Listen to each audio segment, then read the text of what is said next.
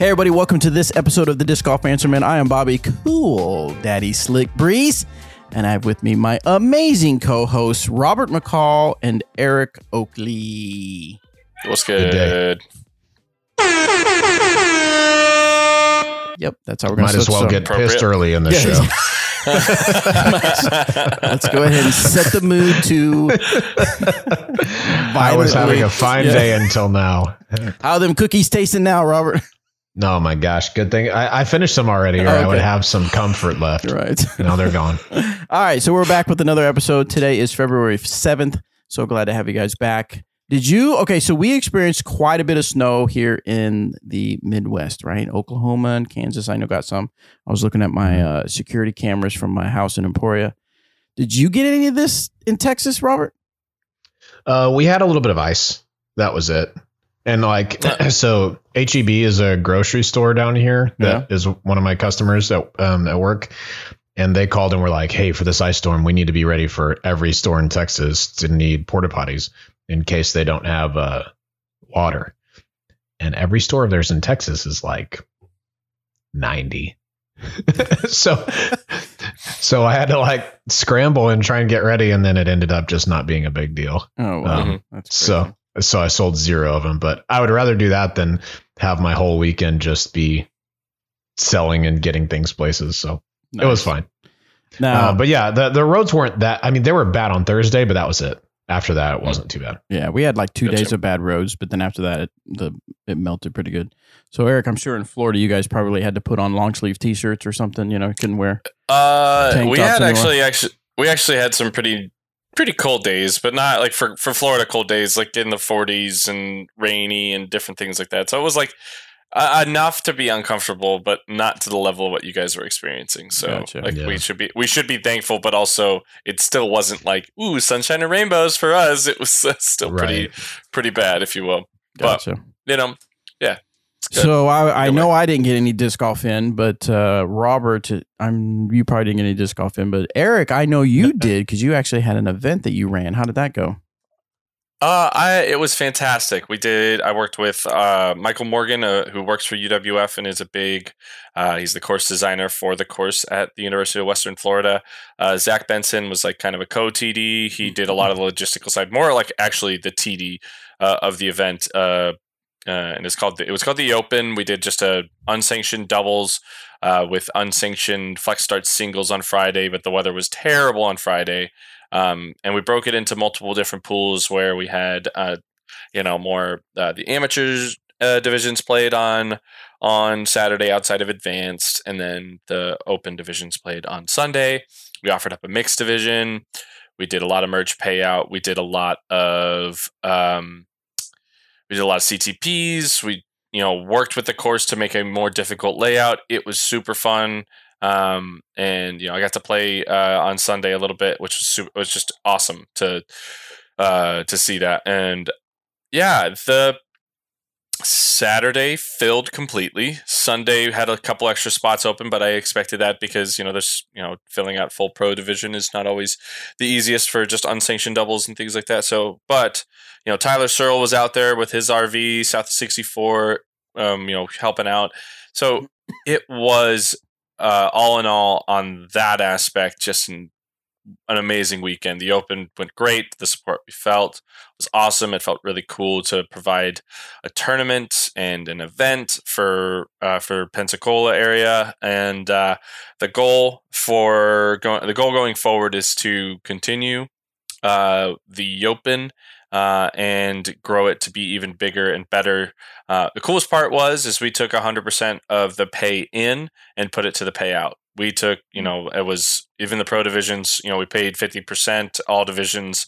So we made it a little bit more, it was nice to pay deeper and to just give everything back. Was great. I ate the course fee and a couple other fees just to provide the experience for the players. So, the goal for next year is to, get players packs and get other sponsors involved for the event with some course,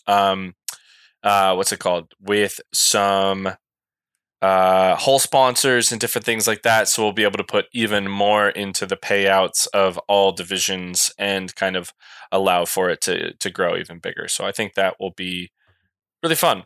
So I was very happy. And again, without Michael Morgan, Tyler Searle, and Zach Benson, the event wouldn't have happened. So they were amazing. So I apologize if you already said it, but how many people played? Probably over the 2 days, like over 100. Really? Yeah. Okay. Yeah, because we had 72 on Saturday, a full field of 72 on Saturday. And then it was.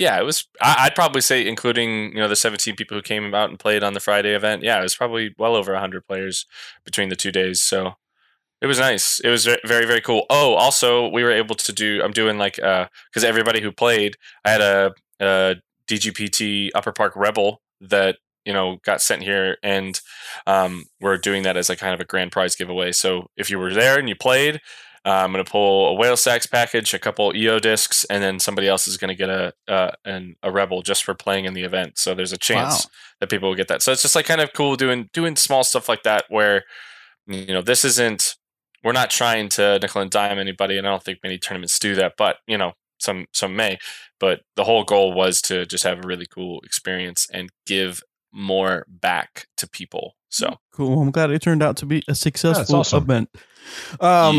Real quick, just a reminder, people, that if you want to check out the Chain Clankers podcast, I was on there answering questions for a couple of guys that had a really good conversation with them.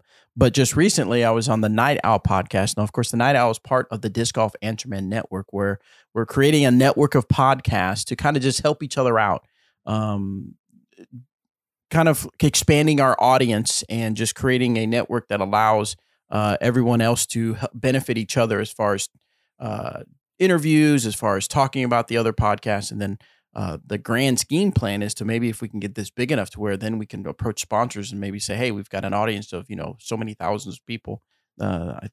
We can offer them that and have some advertisement. So I think that'd be kind of cool. So, but the first one is Night Owl Podcast with Shane and Jeremy. And of course, Shane is out of, and Jeremy works there as well as DoorDisc or DoorDiscGolf.com. You can order online from them, and they carry all the manufacturers.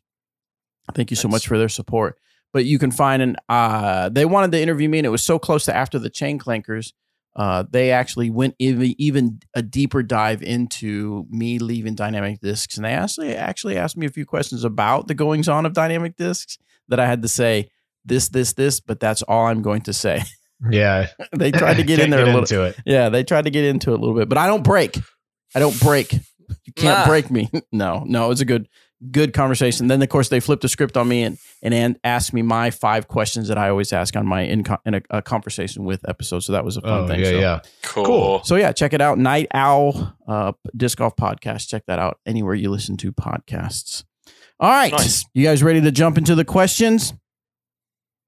Yeah, let's freaking get it. All right. Oh, no. Ready. Tim reminds we got only 268 more subs till we hit 1,000. Ooh. Dang. So make sure you're subscribed. If you're listening to this afterwards and you don't, we have enough listeners that we should be at 1,000 easily right now. So I'm a little disappointed in our audio people.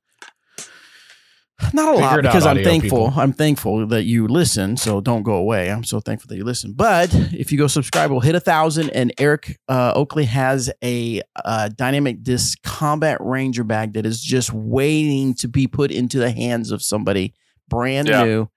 So make sure you hit that subscribe button, and we'll hit 1,000. And that'll be amazing. All right. First question. Remember, as I always, guys, go to discgolfanswerman.com, submit your disc golf questions. We will try to get them on the air. And we have Chris. Chris wants to know, tall, long arms, and still somewhat athletic for my age. I'm stuck around speed. That's how people describe me all the time. Tall, long arms. Yeah, nobody here is going to be able to help you with that build. We're all short, stocky boys. Skinny arms. He says, I'm stuck around speed 9, getting a proper flight from there down. What do you suggest for increasing arm speed to reach the higher speed discs? Or should I concentrate on disc selection and intelligent placement and just be happy with my current distance He is 52 years old. He started playing 2 years ago. Chris, just go ahead and give up. eBay is a perfect place to sell it. No, I'm very kidding. I'm a 50-year-old myself, so I empathize with you. But the question reminds me when, what do you suggest to increase arm speed? That actual question came up back when you and I were on the Dynamic Disc Golf Answer. Do you remember what my answer was? No, but I'm sure you do. Just go faster. Yeah. Skate better. Skate better. No, what do we got for him, guys? Well, as a tall guy, I mean, I don't have any experience doing this, but I've seen tall players throw, and I think one big temptation for them is just to not have a great time getting into the power pocket, right? Since your arms are so long, I feel like it's easy to kind of get caught behind yourself, and so you're not really getting into the positions that you need to. I would suggest think about throwing with your elbow first, and just see what that does for you. You don't have to try and throw harder. You don't have to try and throw faster. Just lead with your elbow and see what happens. See if that helps you out a little bit. It's going to give you some extra speed, but ideally, if you're really allowing the disc to rip out of your hand instead of thinking about when to let it go, it should increase your accuracy as well. Mm-hmm. The only thing I got is you're 52. 9 speeds and 10 speeds are going to be a place that you're probably going to be living and dreaming with for the most part anyways. So you might be at a good spot, and the high speed stuff might just be adding too much complexity to your game. So it's absolutely worth trying and getting yourself there. There's no harm in trying, but keep that 9 and 10 speed game very strong, because at your level, throwing 400 plus isn't what wins tournaments. It's clean, super clean golf, getting up and down for your pars and taking birdies when they come, kind of thing. So there you go. Speaking of the 50 plus crowd, thoughts and prayers out to Johnny McRae right now. I don't know. And Jim Oates too. And Jim Oates, that's right. Both went into surgery after having chest pain. I heard that Johnny's was a heart attack, but I don't know about Jim. So anyway, hope both those fellows recover for sure. Absolutely. It's a really, really strange time for disc golf to hear that, because we haven't really felt that kind of impact. We we didn't lose any of the prominent players, touring people to like COVID or anything, or we haven't had anything like that. So this is a really scary moment, and puts things into perspective that we need to embrace what we have and the time we have with these people. So celebrate disc golf. So if you're ever on any of those debate pages or anything like that, spin the narrative a little bit. Let's get more positive in disc golf. It's something that is needed and would go a long way. For sure. Reese Powell, I believe it was at a tournament. Yes. I hadn't heard of Jim Oates. When did that happen? I've only heard it was in a recent time frame. Oh, Juliana Korver made a post about it, and everybody was talking about it. So crazy stuff. That's crazy. All right. Next question comes from Josh. I like to throw discs that I will be able to replace if I lose them. I've grown to like the Opto Latitude 64 Caltrop, and I picked it up. It feels like a harp with a thumb track. I feel it is not as stable as a harp. For me to go straight. What? I'm going to read it word for word. No shade on you, Josh, but here we go. For me to goes to straight with medium fade at the end. I was looking to get a backup and found they are nowhere to be found outside of places like eBay. What would be a similar disc that goes dead straight with a little fade and low glide? I find the Pig and Harp to have too much stability for my liking. I know what Eric's going to say. Berg. Yep. Yeah, I had a feeling that was going to come up. I mean, but the Berg is way less glidey, though. Like the Berg is like, if the Caltrop isn't that like has low glide, the Berg has zero glide. Has like is the lack of glide. So I would suggest a Berg 100%. It's awesome. Doesn't have much fade. It's really unique. Very, and there's it's a fantastic disc. So I know I've enjoyed the Berg no-brainer. that you sent us. I've been enjoying the one that you sent us a lot. It's really great. I appreciate it. You're so dumb. You guys are so dumb. So I know was exactly only what you're talking laughing. about. Do you have any suggestions for him, Robert? Oh man, It's tough. pretty man. straight with low glide is tough. I mean, Cenas falls into that category. It's lower glide than like normal throwing putters and stuff like that. I think in that realm, that's probably as close as you're going to get without finding. I mean, it's not going to have. The I think thumb there's track. some new stuff like the Animal and other discs that have come Okay, out from yeah. Innova that might be. I don't know though. Have Yeah, not thrown, couldn't tell have you not either. felt, but I feel like that was why they were made to be kind of similar Yeah, and do that. yeah. I think you're right. I think the Animal they called it a ranging disc, which is kind of like a get your specific approach distances dialed in with a disc like that. Mhm. So I haven't seen one or thrown one, but I think that's the idea. Yeah, Stego from the comments, get out of here. dude, those are so silly. I watched It's a the approach nutty putters disc. video, and it just goes, Yeah. Dude, it hits it vertically. yeah, it's ridiculous. Comes down at a right angle, which is insane. All right. So the next question comes from Skeletor. So he's taking a break from battling He-Man, apparently, The Dementors. to I have the power. I'm not even sure if I want to even say this question, but here we go. Yep. Okay. The existence of a Cool Daddy Slick Breeze implies the existence of a Hot Mommy Sticky Lull. Hot Mommy, what? Sticky Lull? Oh, Okay. I'm not sure Okay. how to approach this. yeah. I mean, gotta find that Hot Mommy sticky lull. Apparently. So Oh, screw you, Oakley. That's funny. All right, next question. This one comes from Tim. My question has to do with power and disc selection when throwing uphill or downhill. This is from Tim. How much difference does it make in power and disc selection? For example, on my local course, there are a lot of hills, and one basket in particular is 30 to 40 feet uphill from the tee pad, and the next hole is the opposite. They are both about 300 feet from the tee pad to the basket, but what distance do they actually play as? And this is a term I hear all the time. I'm sure everybody hears it. It's like you'll say, hey, what's the distance? Oh, it's about 280, but it plays blah, blah, blah. So let's talk about that a little bit. Well, saying that is that it plays to this distance of most players understand, okay, this plays 400, so I need to throw a shot from my memory bank of what power level and what disc selection do I need to throw to hit 400 feet.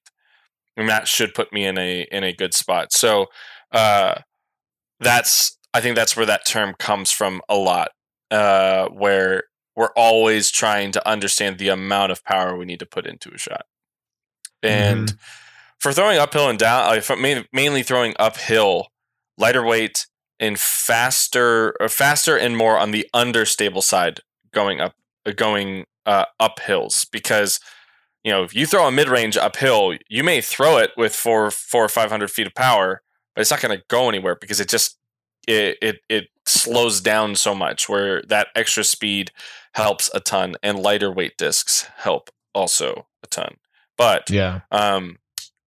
if it's a wooded uphill hole, you might want to be in those distance drivers because they have more lateral play. So that it can be, it's like, oh, uphill hole, Eric Oakley said throw fast disc, and then you're just ripping it into the woods. That's not what I'm trying to say. It's just you got to play it right. But I definitely, when I was in Utah and throwing at Solitude up and down a mountain, I found that when I was still throwing Discmania, I had a Blizzard DD2 that was like 156 that I would use for a lot of really, really big uphill shots, because I could get a lot more speed on it, and it was understable, and all I had to do was throw it high and just basically throw it as hard as I possibly could, and it would climb the hill. a lot better than any other disc I could throw. Yeah.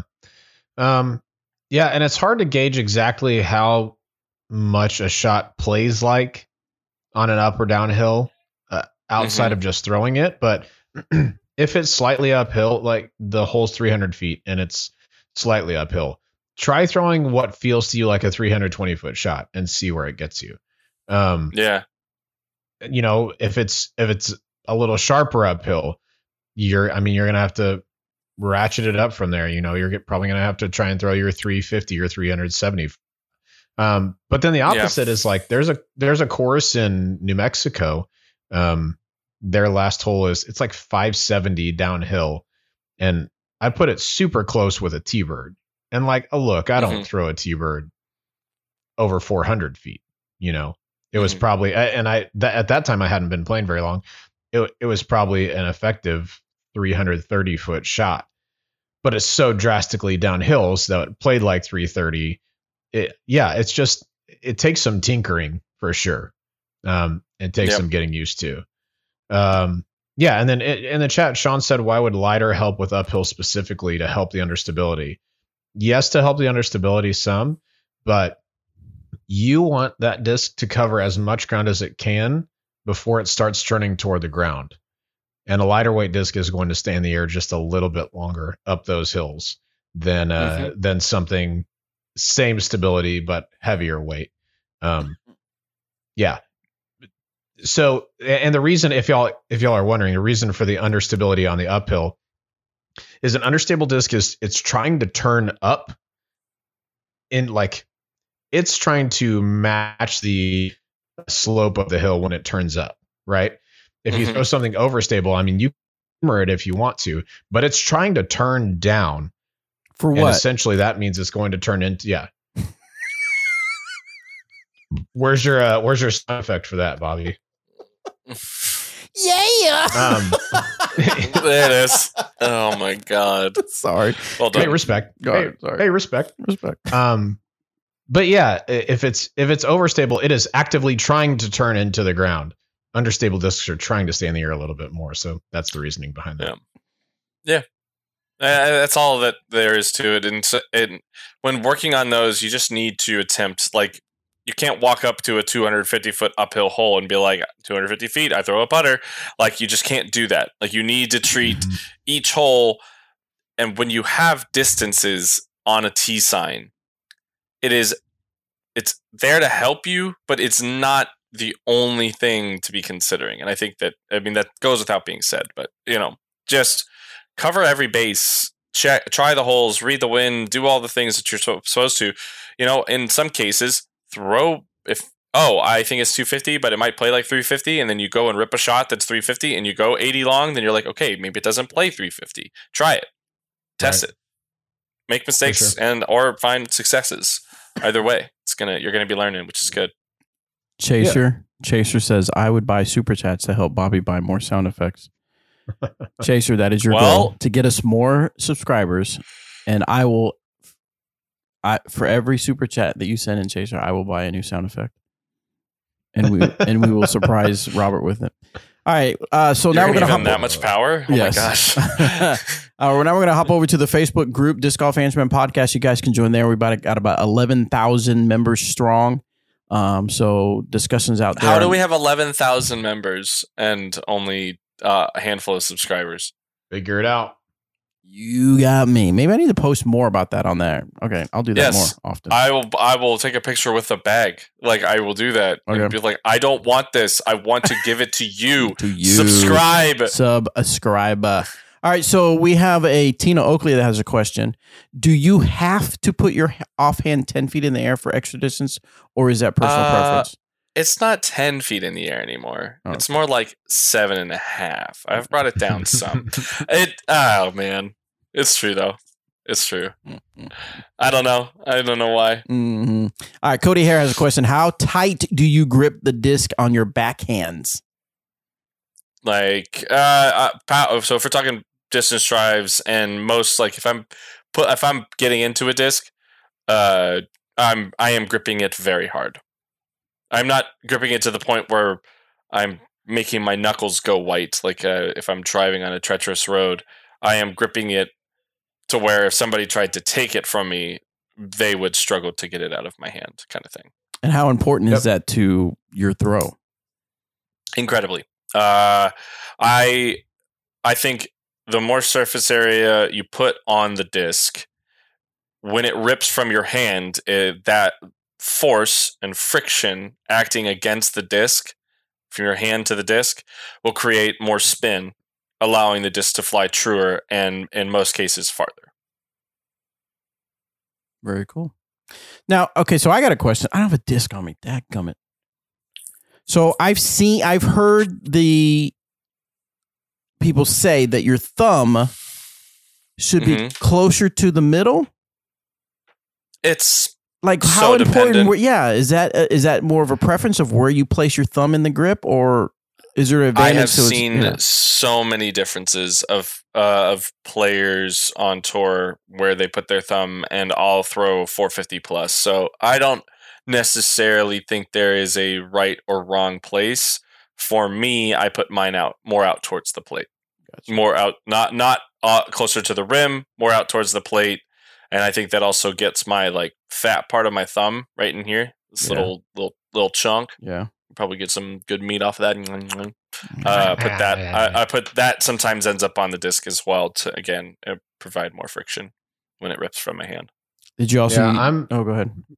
I was just gonna say I usually pinch my thumb and index finger together between the disc, and that's just where my thumb goes.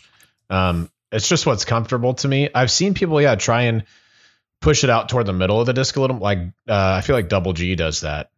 Mm-hmm. His thumb is like way out toward the middle, but like I wouldn't look at Double G and be like, oh, he puts his thumb toward the middle, I probably should too. Because he's just a freak of a thrower. So I like to pinch between my thumb and index, but that's just what works for me. Yeah. I will say this: if I'm having trouble with the disc being a little bit nose up, I'll try and move my thumb toward the rim, just like the smallest amount, just to kind of tilt the disc down the smallest bit. But it's not much, and I don't know if it's a placebo effect or actually helping. Fair. So there's another thing you can do with that's very helpful with the meaty part of your hand right here. What's that? If you're cooking steaks and if you leave your hand like this is what raw would feel like. Yeah, this is what raw would feel like.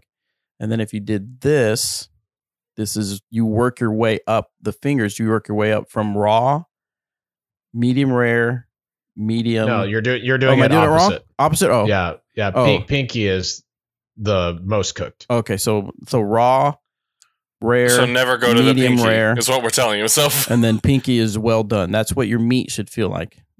Your steak. Why would anybody ever go to the pinky though? Just so there's some people. Buy steak. My dad does not like it pink at all. He likes it well done. Then he needs to order steak. Sorry. Don't order steak. However, he can't also thinks that Lone Star makes the best steak ever. So there's that.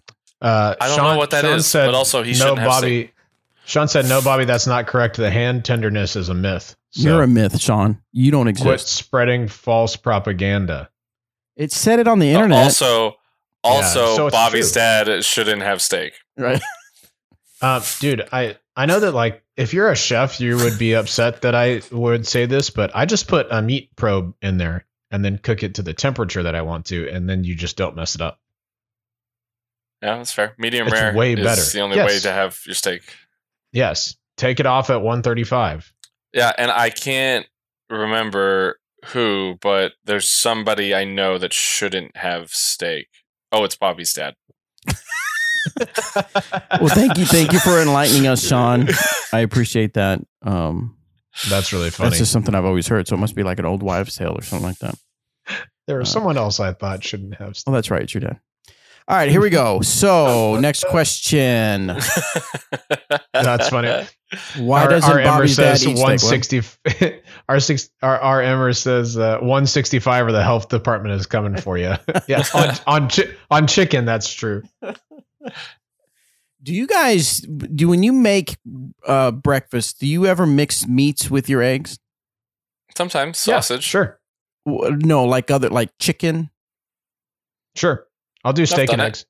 I've done turkey as well. I know someone that doesn't mix chicken with the eggs because it's different stages of the chicken's life, and it doesn't make it's.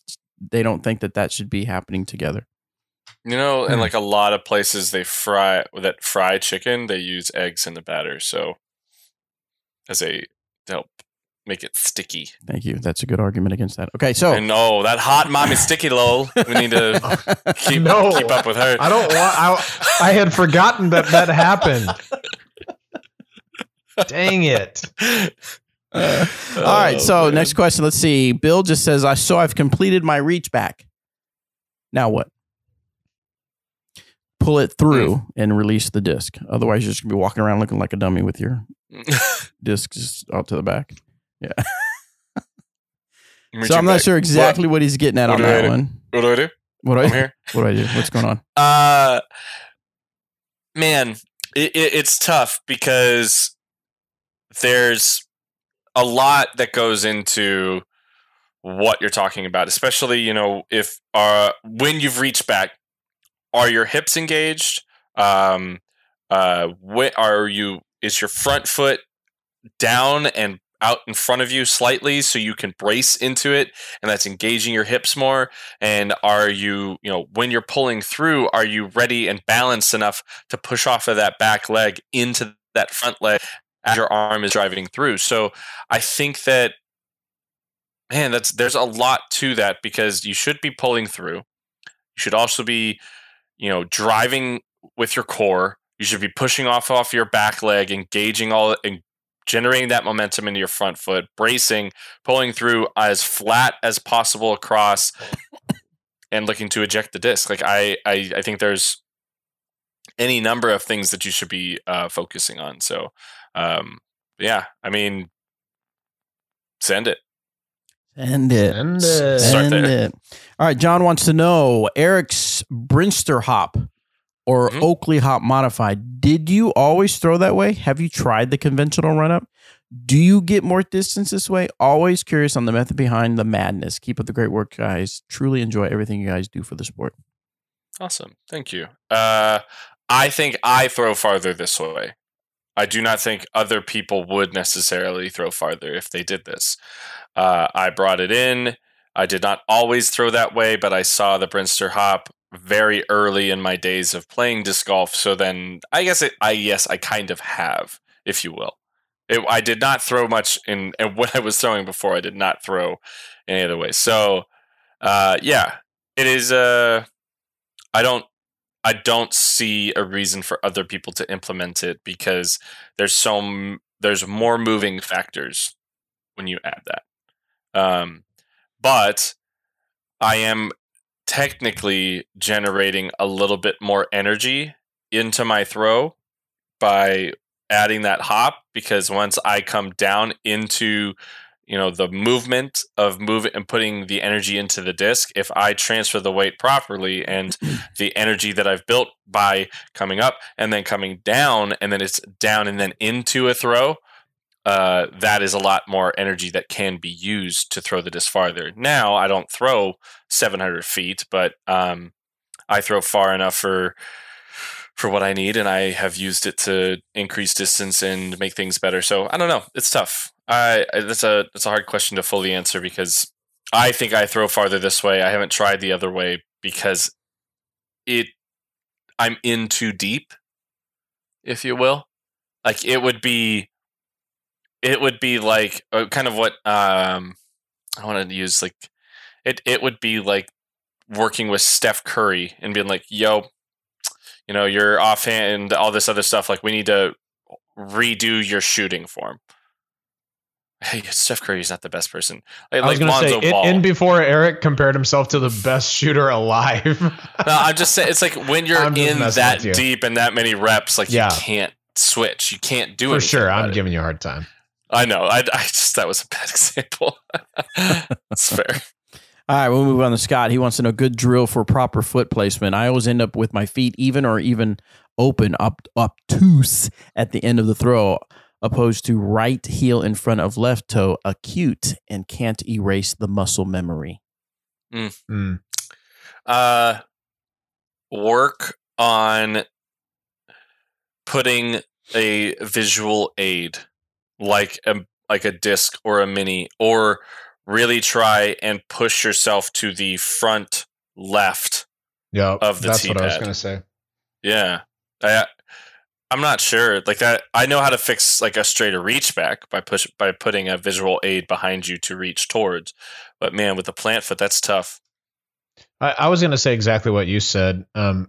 If you are going to the front left of the T-pad, it's nearly impossible to not have your feet closed, right? Mm-hmm. Like if you're open, you would almost have to put your left foot off of the side of the T-pad. Yeah. So, I mean, now this is to practice. This is to drill. I'm not going to tell you always to run toward the front left of the T-pad. You should really only be doing that if you're a right-handed player, if you're throwing an Anheuser, or the T-pad is angled incorrectly. But, yeah, I mean, it's probably worth starting with just a one step, right? So put your left foot in place, put something on the ground, like, draw a little Sharpie dot on the tee box or whatever. You got me. And then just step from your left foot to your right. Plant your right. That's it. Then just do that over and over and over and over. Then once you've done that, you can integrate the X step. Once you've done that, you can integrate your full run up. So that's what I would do. Drill on it. That's what I would do. All right. I'm going to have to ask Eric to leave. Oh, we already did. Well, Thomas Gilbert just showed up at our house, and he just scared me in the window. And the front door is locked, and Tina's playing Rocket League, and I'm on a podcast, so we can't hear anything. So he probably was knocking away. So that's hilarious. All right, next question comes from Randall. So I use a super slow walk up and focus on my reach back and release angle. I'm out driving most of my buddies and card mates. Do a slower walk up detract? What? Does a slower walk up detract from max distance, or is it really slow is smooth? Smooth is far. And that's his homage to his boy, Danny Lindahl. Yeah, it helps. Helps a ton. Keeping it smooth, keeping your timing is really good. There's just a level of understanding how to hit your angles. When you add speed and complexity and power, you can miss your angles. And I don't care how hard you want to throw a disc. If you put 100% energy in it and it's on a bad angle, that thing ain't flying at all where you want it to go. But if you go 60% on a clean angle, it's going to go exactly where you want. Maybe it doesn't go that far, but it's way better. So that's huge. I think for run-ups, I think there's a spot or there's a speed at which it is too slow to be as effective as you want to be. Mm-hmm. I mean, if you're just literally walking up to the front of the tee box, yeah, that's not fast enough. Yeah, there's a tempo for sure. Yeah, that's it. That's the best way to put it, I think. There's a proper tempo, and it really can be slow, but it shouldn't be slower than walking. Mm-hmm. I think there's a bit of a tempo that you can still be slow and methodical without snail's pace, and that will help you generate a little bit of extra momentum for sure. Next one is from Chaser EK. Man. Chaser. How do you feel the brace? I feel like I've always been just spinning on my front leg and don't feel any drive. I would suggest listening to some motivational podcasts or something to kind of get you going. If you're transferring the weight and you're not too far over your front leg, where you're kind of like falling over your front leg, that's when you know you've kind of over the timing is off. But if you are able to push that energy into that front leg and then everything explodes through, and then after everything has come through, finally released, ripped through from your hand, that's when you start to come over the leg. That's when you know you've hit your brace. I guess would be the way I'd think about it. Trying to think about in my throw how that would work, and that's kind of what I'm thinking happens. Is that Paige Pierce's form is one to watch. I think she's got one of the best braces in disc golf when you see it, because I mean she's a tiny human, and she sends the disc really far. So it's really impressive to see her brace is, I think, a big part of why she throws very far. Yeah, because the brace is all about potential energy, right? If you are already up on your front leg by the time you're throwing, let's say your weight is 60-70% on your front leg by the time you're at your hit point, you haven't got any potential energy to put into it. You've already shifted your weight. And so the brace is about keeping your weight back until it's time to explode onto that leg.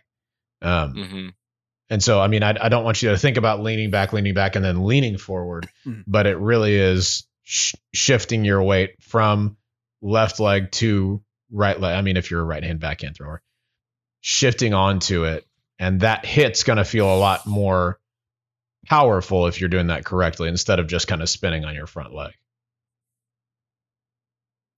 We good? Yeah. All right, let's see. Adam wants to know, what's the best way to stop swooping the disc? Noticed when I put more than 50% power, I either do a swoop or I throw extremely nose up. Best way to fix this? Slow down, build 50. You throw good at 50%, get good at throwing 60%. Get really comfortable with it and throwing 65% and 70%, and build up from that by taking what's good at 50% and slowly transferring it up in power, rather than going 50 to 100 and then you're just way off. Just work it up with baby steps. Yeah, another thing you're probably doing is reaching back too high. When you reach back really high like this, then your arm kind of has to swoop to get into position, right? So one thing that I would work on, and it's going to seem counterintuitive, because what in your mind, what you think you're doing wrong is getting the disc too low. That's not true. Try reaching back a little bit lower. The disc might be in the same position when you get to right here, but it won't have so much wasted motion with it. And so I'm not saying reach down really low like you're throwing a spike hyzer, but try and hit your left hip height and just see what that does for you. That's what I would do. Give that a shot. Look at your reach back and see if you are reaching back pretty high. In general, that's one issue with that. Christopher asks, I've heard that the Comet is the ultimate form check disc. What do you guys recommend as the one disc to master to get your form cleaned up? That's a good question. That's a good question. I would say the Paige Pierce Discraft Fierce would be in that conversation, as well as a really clean, effortless flying disc. I would go. I honestly think the Comet's pretty good, but I think the Comet runs into the issue that it feels awkward. So some people won't actually be able to go and like check their form with a disc like that, because the Comet has such a unique feel, where I think a more traditional feeling disc like a Fierce is very smooth, very easy, feels comfortable in everybody's hands, might be a better option. If we had to choose a mid-range, I would probably say something like a Claymore would be a very good check of your form, because you should be able to control a Claymore. You should be able to make it hyzer, you should be able to make it flat, and have it hold the turnover. Another one, which, spoiler of the disc that I'm doing for, is the Polecat. I think would be a great form checker. I am not even kidding. I'm bagging this disc. And look, say hello to Tina and Thomas. Tina and Thomas. We're here. We're hanging out. Hi. Good to see you. Sorry, I scared Ed earlier. Yes. Yeah, he was right in the window. Oh, that'd be terrifying. Yep. One that I've seen be a really good. That I've seen be a really good form checker is. is the fuse.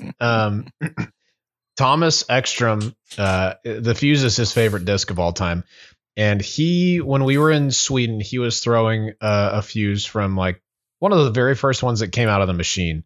So how many years ago was that? A long time. And I promise you, he was throwing it on a rope dead straight. And a lot of people think of the fuse as an understable disc. And in general, if you throw it pretty hard, it is going to move to the right. But if you control it and throw it flat, it'll go pretty darn straight. And I watched him just tear up the Corson Skellefteå with that fuse. So yeah, if you're looking for a mid-range, I think that's a good suggestion. The original disc in this category for me was the Sirius Omega from Millennium. Nice. It's just like, it's just a teacher. If you throw it flat, it's just going to go straight and finish flat. It'll show you any angle, any little flutter that you have. It's going to show you if you messed it up. So that was the original one for me. Then I got to where Wardens were like the good Lucid Wardens. Those are the ones that I would throw for that, just super duper straight. So anyway. Excellent. All right. So that was one of the discs that you were going to talk about tonight, Eric? The other one is all right, the Thought Space Mantra. Okay, I might have talked about this before in previous, but I have actually tried a different plastic. I have the Ethos plastic.